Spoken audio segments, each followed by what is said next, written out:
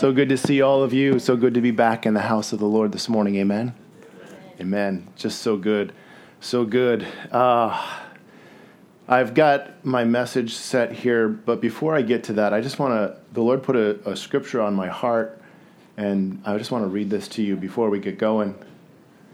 This is 1 John chapter 4, beginning in verse 17 through 19. Love has been perfected among us in this, that we may have boldness in the day of judgment. Because as he is, so are we in this world.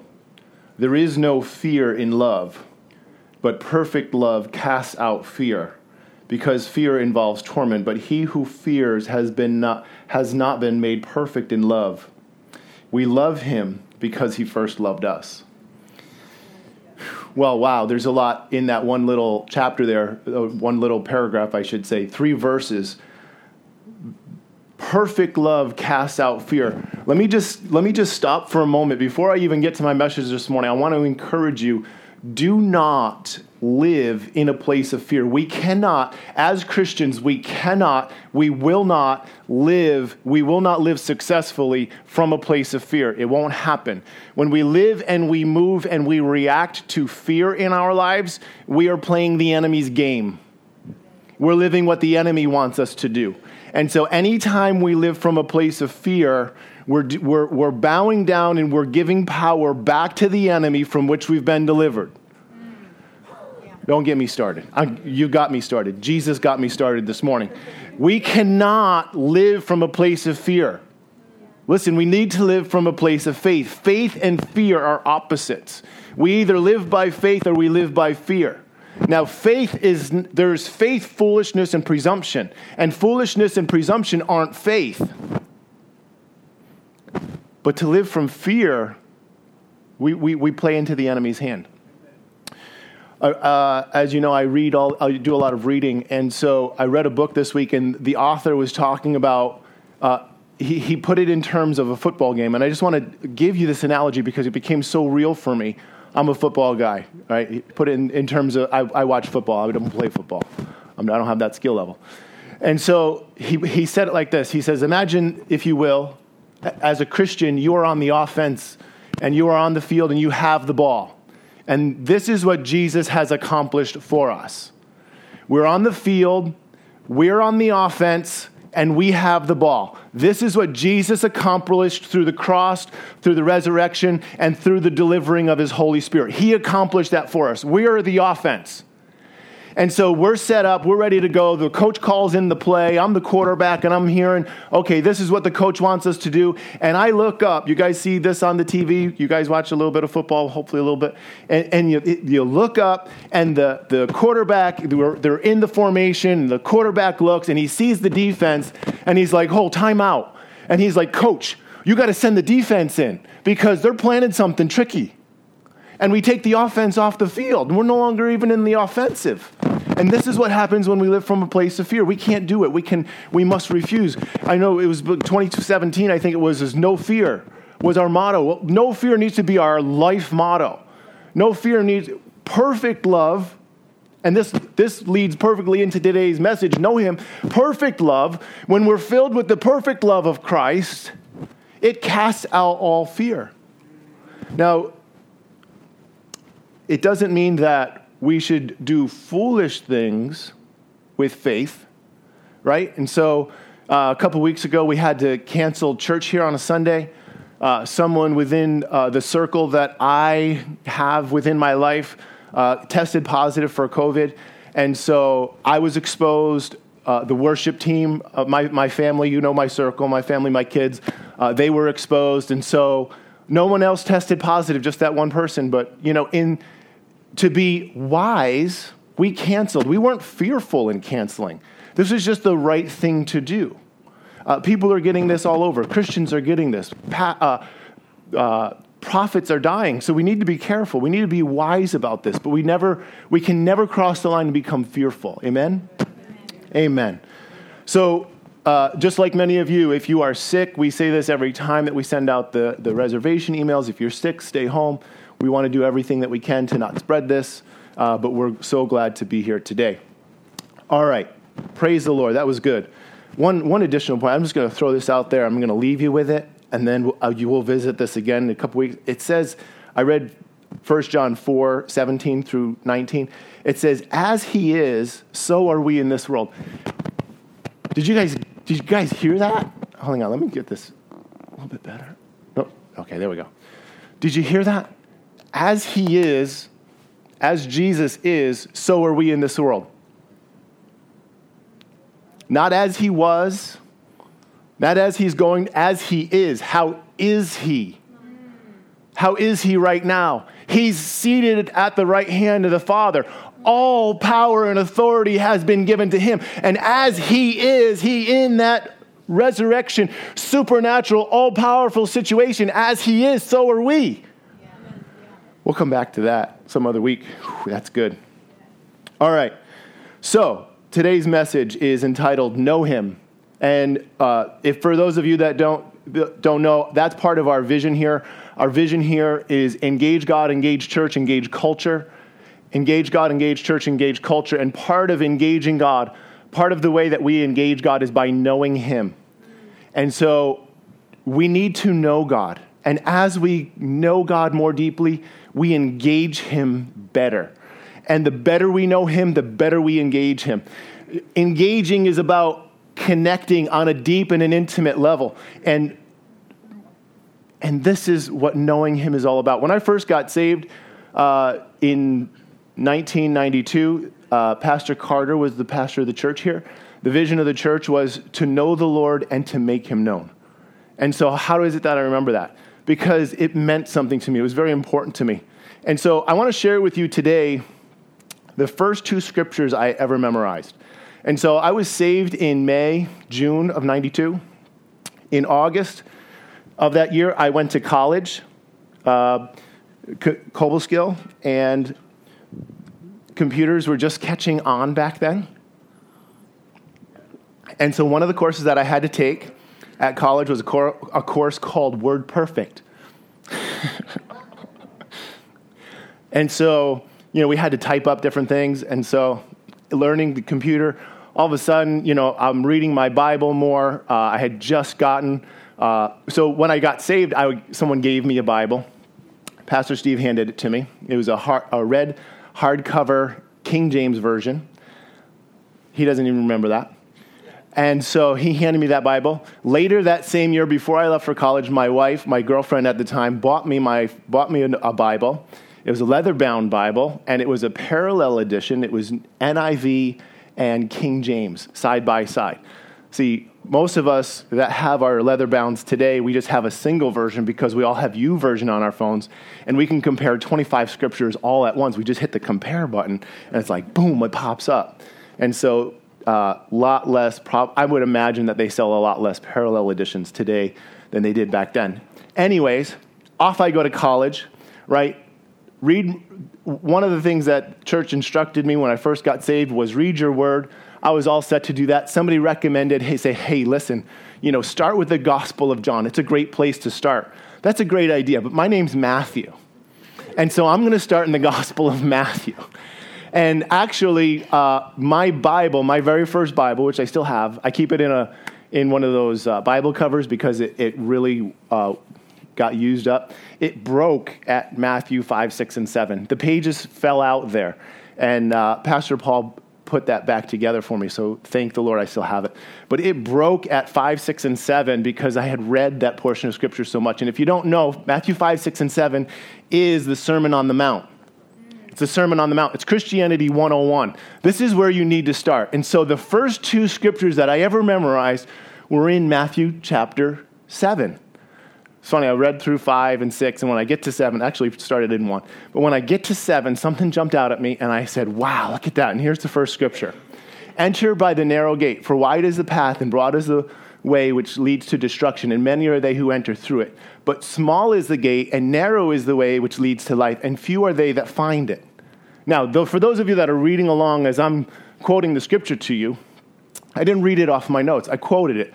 But I memorized it in the NIV, and this is New King James, so it's just a little bit different, but it has the same meaning. And the interesting thing about this scripture is that secular music has caught on to this same idea. There's a highway to hell and a stairway to heaven. There's a highway to hell and a stairway to heaven. Hey guys, we've got a 1,000-mile journey. Who wants to take the staircase? Nobody raised their hand, not one person. Who wants to go on the highway? I'm assuming that's the rest of you. We all want to take the easy way. But Scripture says there's a great big wide gate going to hell, and there's a whole bunch of people going through it. And there is a very small, narrow path. Narrow. And the Greek word there actually means a hard or a difficult way, which leads to life, and few are they that find it. And so here Jesus is talking about heaven and hell. And so anytime you hear someone, a preacher, talking about the fact that there's no hell, we have to say, hey, what gives? Jesus said there was. Here's the second scripture that I memorized. And so this one kind of caught me off guard. And I really wrestled with it for a bit. Matthew 7:21, it says this. Not everyone who says to me, Lord, Lord, shall enter the kingdom of heaven, but he who does the will of my Father in heaven. Many will say to me in that day, Lord, Lord, have we not prophesied in your name, cast out demons in your name, and done many wonders in your name? And then I will declare to them, I never knew you. Depart from me, you who practice lawlessness. And so when I first read this scripture 29 years ago, I struggled with it. And I was like, man, this scripture jumped right out at me. And I said, look at this. These guys are casting out demons. They're prophesying. They're doing many wonders. And Jesus is still saying, nah, that's not it.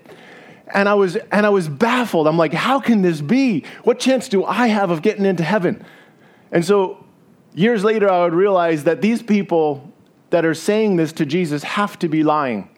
They have to be lying to Jesus, because we read the account in the book of Acts where the one guy goes to cast out the demons, and he says this. He says, in the name of Jesus, of whom Paul prophesies, I command you to go. And the demon responds to the man and says, Jesus I know, and Paul I know, but who are you? And the demon jumps on the man and beats him up. Right? And so we understand from that scripture that it's impossible to cast out demons without knowing Jesus.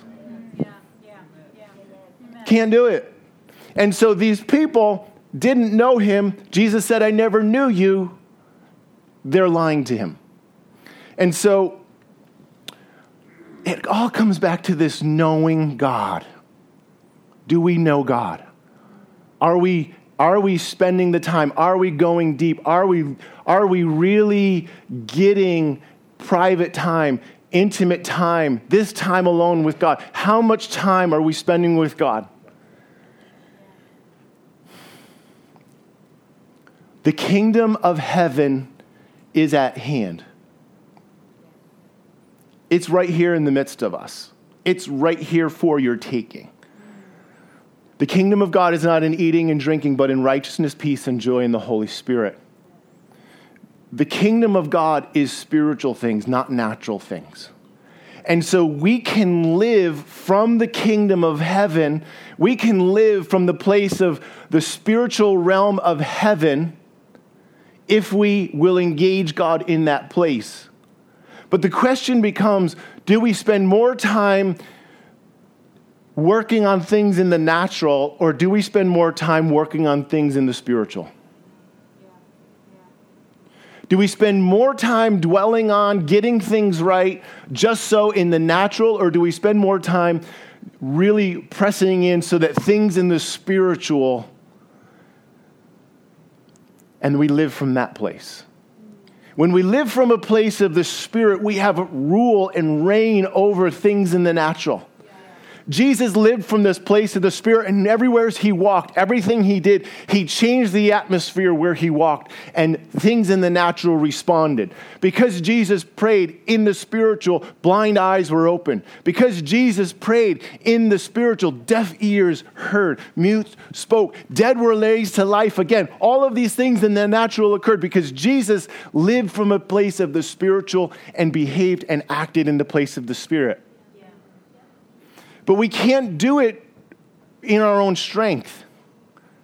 This isn't, living from the Spirit isn't something that we choose to do and we say, yeah, I'm going to do this, and we build muscles like we build muscles. We have to spend time with God. It's the only way to build our spiritual muscle, is to spend time with Him. It's to get alone with Him in the secret place. And so this scripture became very real to me 29 years ago. And the key here is, I never knew you. And so this is a scripture that we see. This is a term that Jesus uses again and again throughout Scripture. Matthew 25, the parable of the 10 virgins. Five come in and Jesus welcomes them. 5 come later because they didn't have any oil. And Jesus says, what did He say? Did He say, you're too late? No, that's not what He said. Did He say, what, you didn't have any oil? That's not what He said. He said, I never knew you. He tells the 5 virgins that can't get in, I never knew you.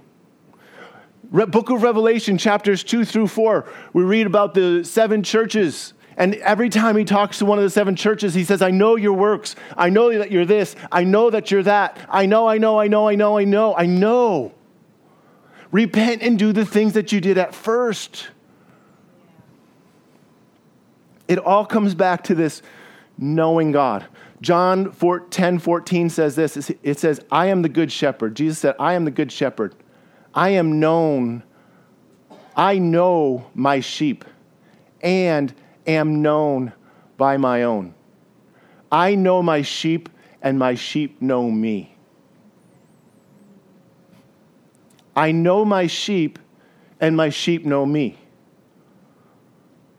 I know my sheep and my sheep know me.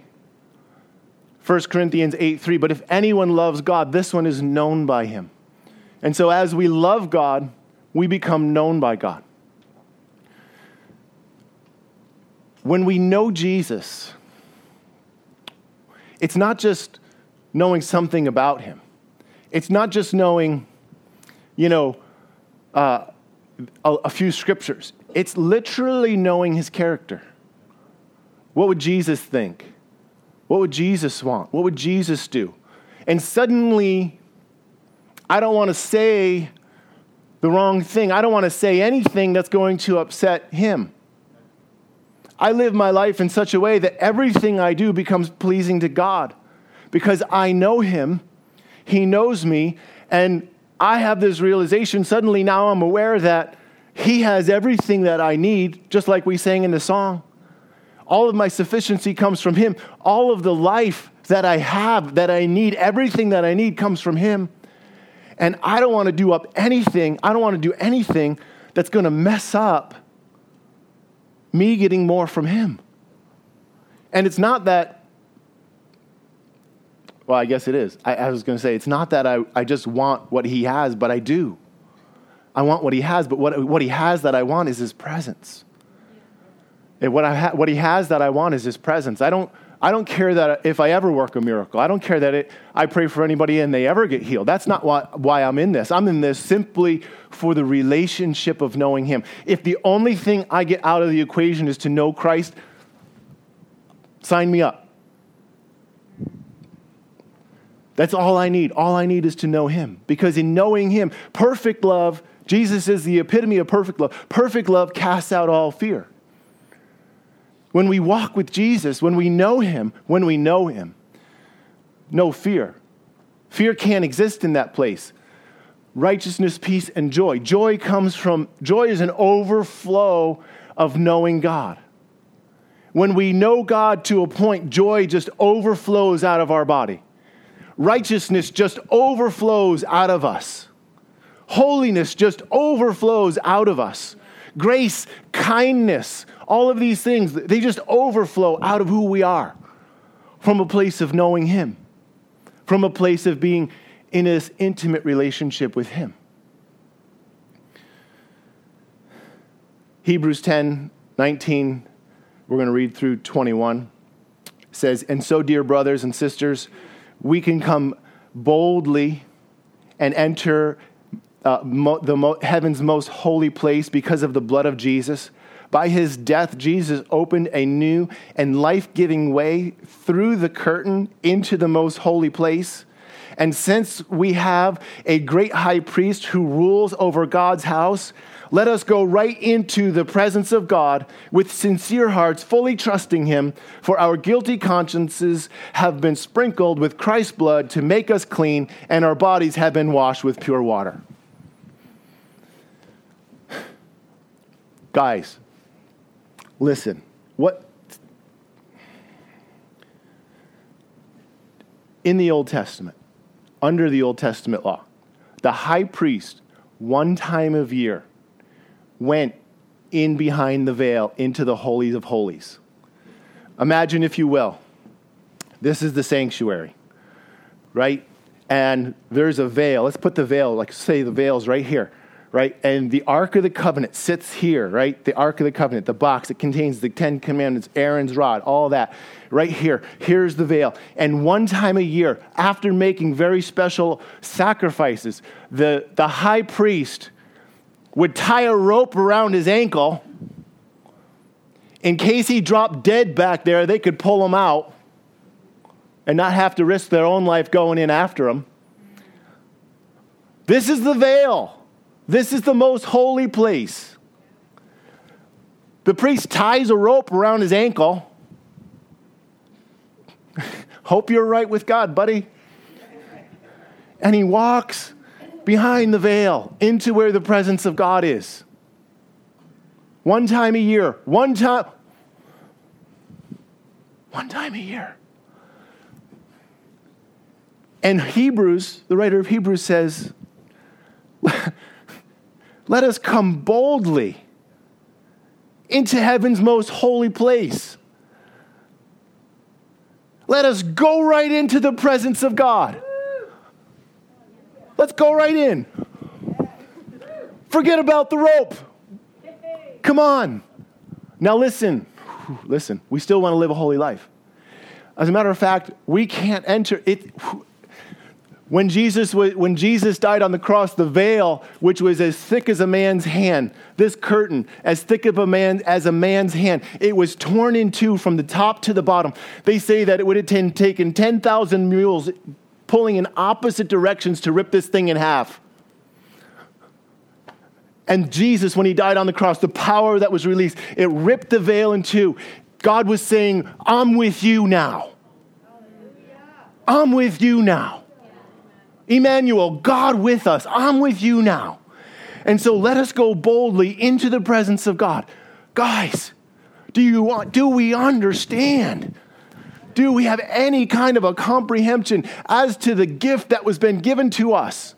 We can just go running right into the holy place, running right into the presence.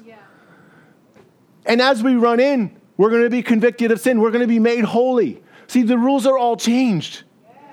The rules are all changed. We don't have to worry about dropping dead when we come into the presence of God. We come into the presence of God and we're convicted of sin.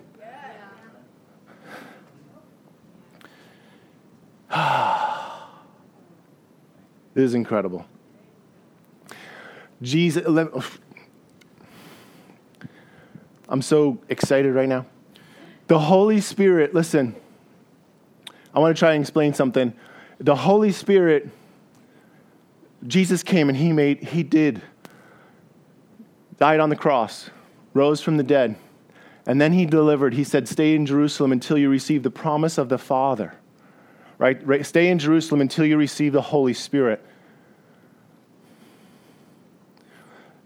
See, the Holy Spirit, the baptism in the Holy Spirit, we need to walk in this. We need to flow in this, but we can only get it one place. We only get it from fellowshipping with him. The Holy Spirit comes upon us, comes in us. The Holy Spirit comes in us at salvation, right? How many, Jesus, come and live inside my heart, right? We pray that prayer. The Holy Spirit comes in us at salvation, and that's for us.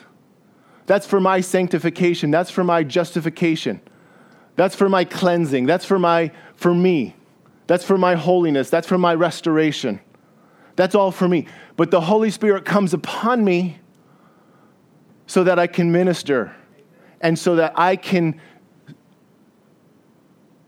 cause heaven to come to earth. The Holy Spirit comes upon me so that I can distribute more of God to everybody that I meet. The Holy Spirit's in me for me. The Holy Spirit's upon me for you. Look at Jesus. Jesus comes to the water to be baptized by John the Baptist. Did Jesus have the Holy Spirit in him when he came to the water to be baptized? Was Jesus saved? Could Jesus be saved? Heresy. But what we do see, just forget that whole track. I was just messing with some theologians here. What we do see is it says the Holy Spirit descended upon Jesus as a dove and rested upon him. Rested on him. Rested on him. And so here's Jesus. He begins his ministry when? After the Holy Spirit came to rest upon him. What did he say to his disciples? He says, don't go yet. Previously, he had sent them out. They were operating underneath the authority of Jesus. But now Jesus is gone to heaven. We're living in a new day and a new dispensation. Jesus says, stay in Jerusalem until you are endued with power from on high, until you receive the gift of the promise of my Father. Stay there until that happens because you're going to need it. And when it happens, they're launched out into ministry and they minister everywhere they go. They turn the entire world upside down, they say. Bible tells us. They turn the world upside down. Why? Because they had the Holy Spirit on them. And so there's two things, the Holy Spirit in us, the Holy Spirit on us. And the Holy Spirit comes on us, it's like a dove. And we have to be careful. Church, listen, we have to be careful how we walk because the Holy Spirit, we can grieve the Holy Spirit. How many of you have doves land in your yard? You've seen doves in your yard, right? How many of you have ever gone out and petted the dove because it likes to stay there in that place? You open the door and they're like, coo, coo, coo, coo, and they fly away. The littlest thing that we do can cause the dove to fly away. The littlest thing that we do can cause the Holy Spirit to fly away. And so we have to live with intention that the Holy Spirit would remain. I don't ever want to say anything. I don't ever want to do anything that's going to cause the Holy Spirit to depart. Because then I got to go and get it back. And I don't know how, I know how to do that, but it can sometimes be a long and involved process. I just want it to stay. And it will stay. It wants to stay. We watch the wrong thing or listen to the wrong thing, and the Holy Spirit's like, I'm out. And so we need to be very careful. We need to guard our hearts. The Holy Spirit upon you is for everyone. This isn't just for pastors. It's not just for the pastor. Part of what we see in American society, we've talked about this in the office today, is we have this thing of we just want to go and have somebody fix it for us. We just go and want to have somebody fix it for us. I don't want to have to do it myself. I don't want to have to eat healthy. Just give me a pill to fix whatever's wrong with me. And we never deal with the root issue that's causing us to be sick or unhealthy. I'm not talking about COVID. Just give me a pill so that I can keep living the way that I want to live without surrendering my life. I'm actually willing to give up certain freedoms because with certain pills come certain restrictions and certain side effects, and I'm all good with that. Just do it for me. If you need pills, you need to take pills. I'm not saying that that's bad, but it develops a lifestyle within us where we're no longer willing to do it for ourselves. We're no longer willing to put in the work for ourselves. I'm only one person. God may be upon me, but I'm still only one person. I am not transcendent. Pastors are not transcendent. Only God is. The enemy's not transcendent either, by the way. That's right. Come on. Do you understand what I'm saying? God is transcendent. He's everywhere, all the time, always. That means no matter where you go, God's always there. He's always listening. He's always involved in the process. Satan can't do that. He is not transcendent. He can only ever be in one place at one time. That right there, guys, is enough to send me over the edge and be like, there's no way the enemy can win. We know the enemy can't win. You guys are, come on. Come on, guys. It's good stuff.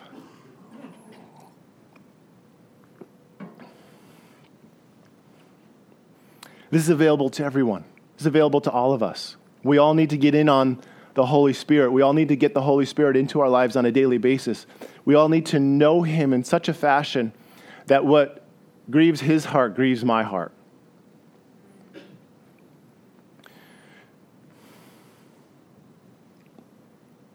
When we try to preach the gospel or share the gospel with somebody, share Jesus with somebody in our own strength, the results generally won't be so good. But when we engage God and we understand 1 Peter 3:9 and what it says, that God desires every man to be saved, desires all men to be saved. When that becomes our heart, and our heart is literally that we want to see everyone go to heaven. When that becomes my heart because it's God's heart, I'm going to share Jesus. I'm going to share the gospel in a much different fashion. And so it comes from knowing him. It comes back to knowing him. It always comes back to knowing him. And knowing God, knowing who God is, knowing the fullness of who he is the most important thing we can do. And this is why the greatest commandment, Jesus said, when he was asked, Jesus only answered 3 or 4 questions directly. 357 questions that were asked of Jesus in the Bible.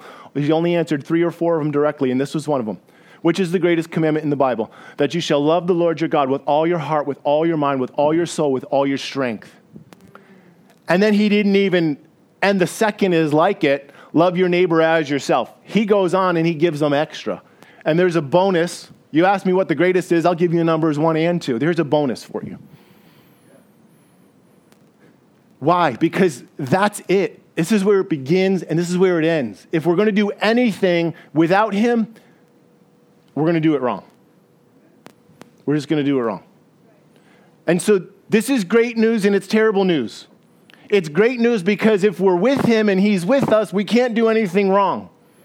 But it's terrible news because if we try to do anything without him, we're going to screw it up. We need to just know him deeply, intimately. Philippians 3:7-8, Paul says this. He starts to brag about himself. He's like, I've got great hair. I've got a fabulous wardrobe. My shoes are killer. My voice is very beautiful and you'd like to listen to it. And my face, I'm telling you, gorgeous. But all of these things that I once thought valuable, they're trash. They're literally garbage. And so this is what Paul's saying. I mean, I'm using different words than he used. He said he's a seed of the tribe of Benjamin, a Pharisee among Pharisees, born of the circumcised the 8th day. I once thought these things were valuable, but now I consider them worthless because of what Christ has done. Yes, everything is worthless compared with the infinite value of knowing Christ. Christ Jesus, my Lord, for his sake, I have discarded everything else, counting it as garbage so that I could gain Christ. Yeah. Paul is saying this. He didn't throw away, who he was. I'm not going to throw away my nice wardrobe. He's saying everything else is pretty much trash compared to the one thing of knowing Christ. It's that important. The most important thing you will do in your life is to know Jesus Christ.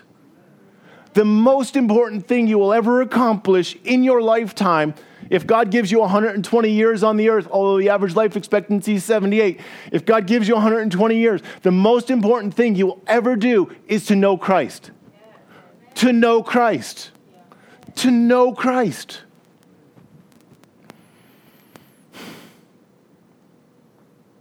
There are days when we come to church and we're in the midst of worship and I just get so happy. The joy just begins to erupt out of me. I get so just stinking blessed. It's just amazing. But it flows from the fact of knowing him. It's not because I have a nice jacket or cool shoes or, I get to speak on a Sunday. None of that. You could take all of that away.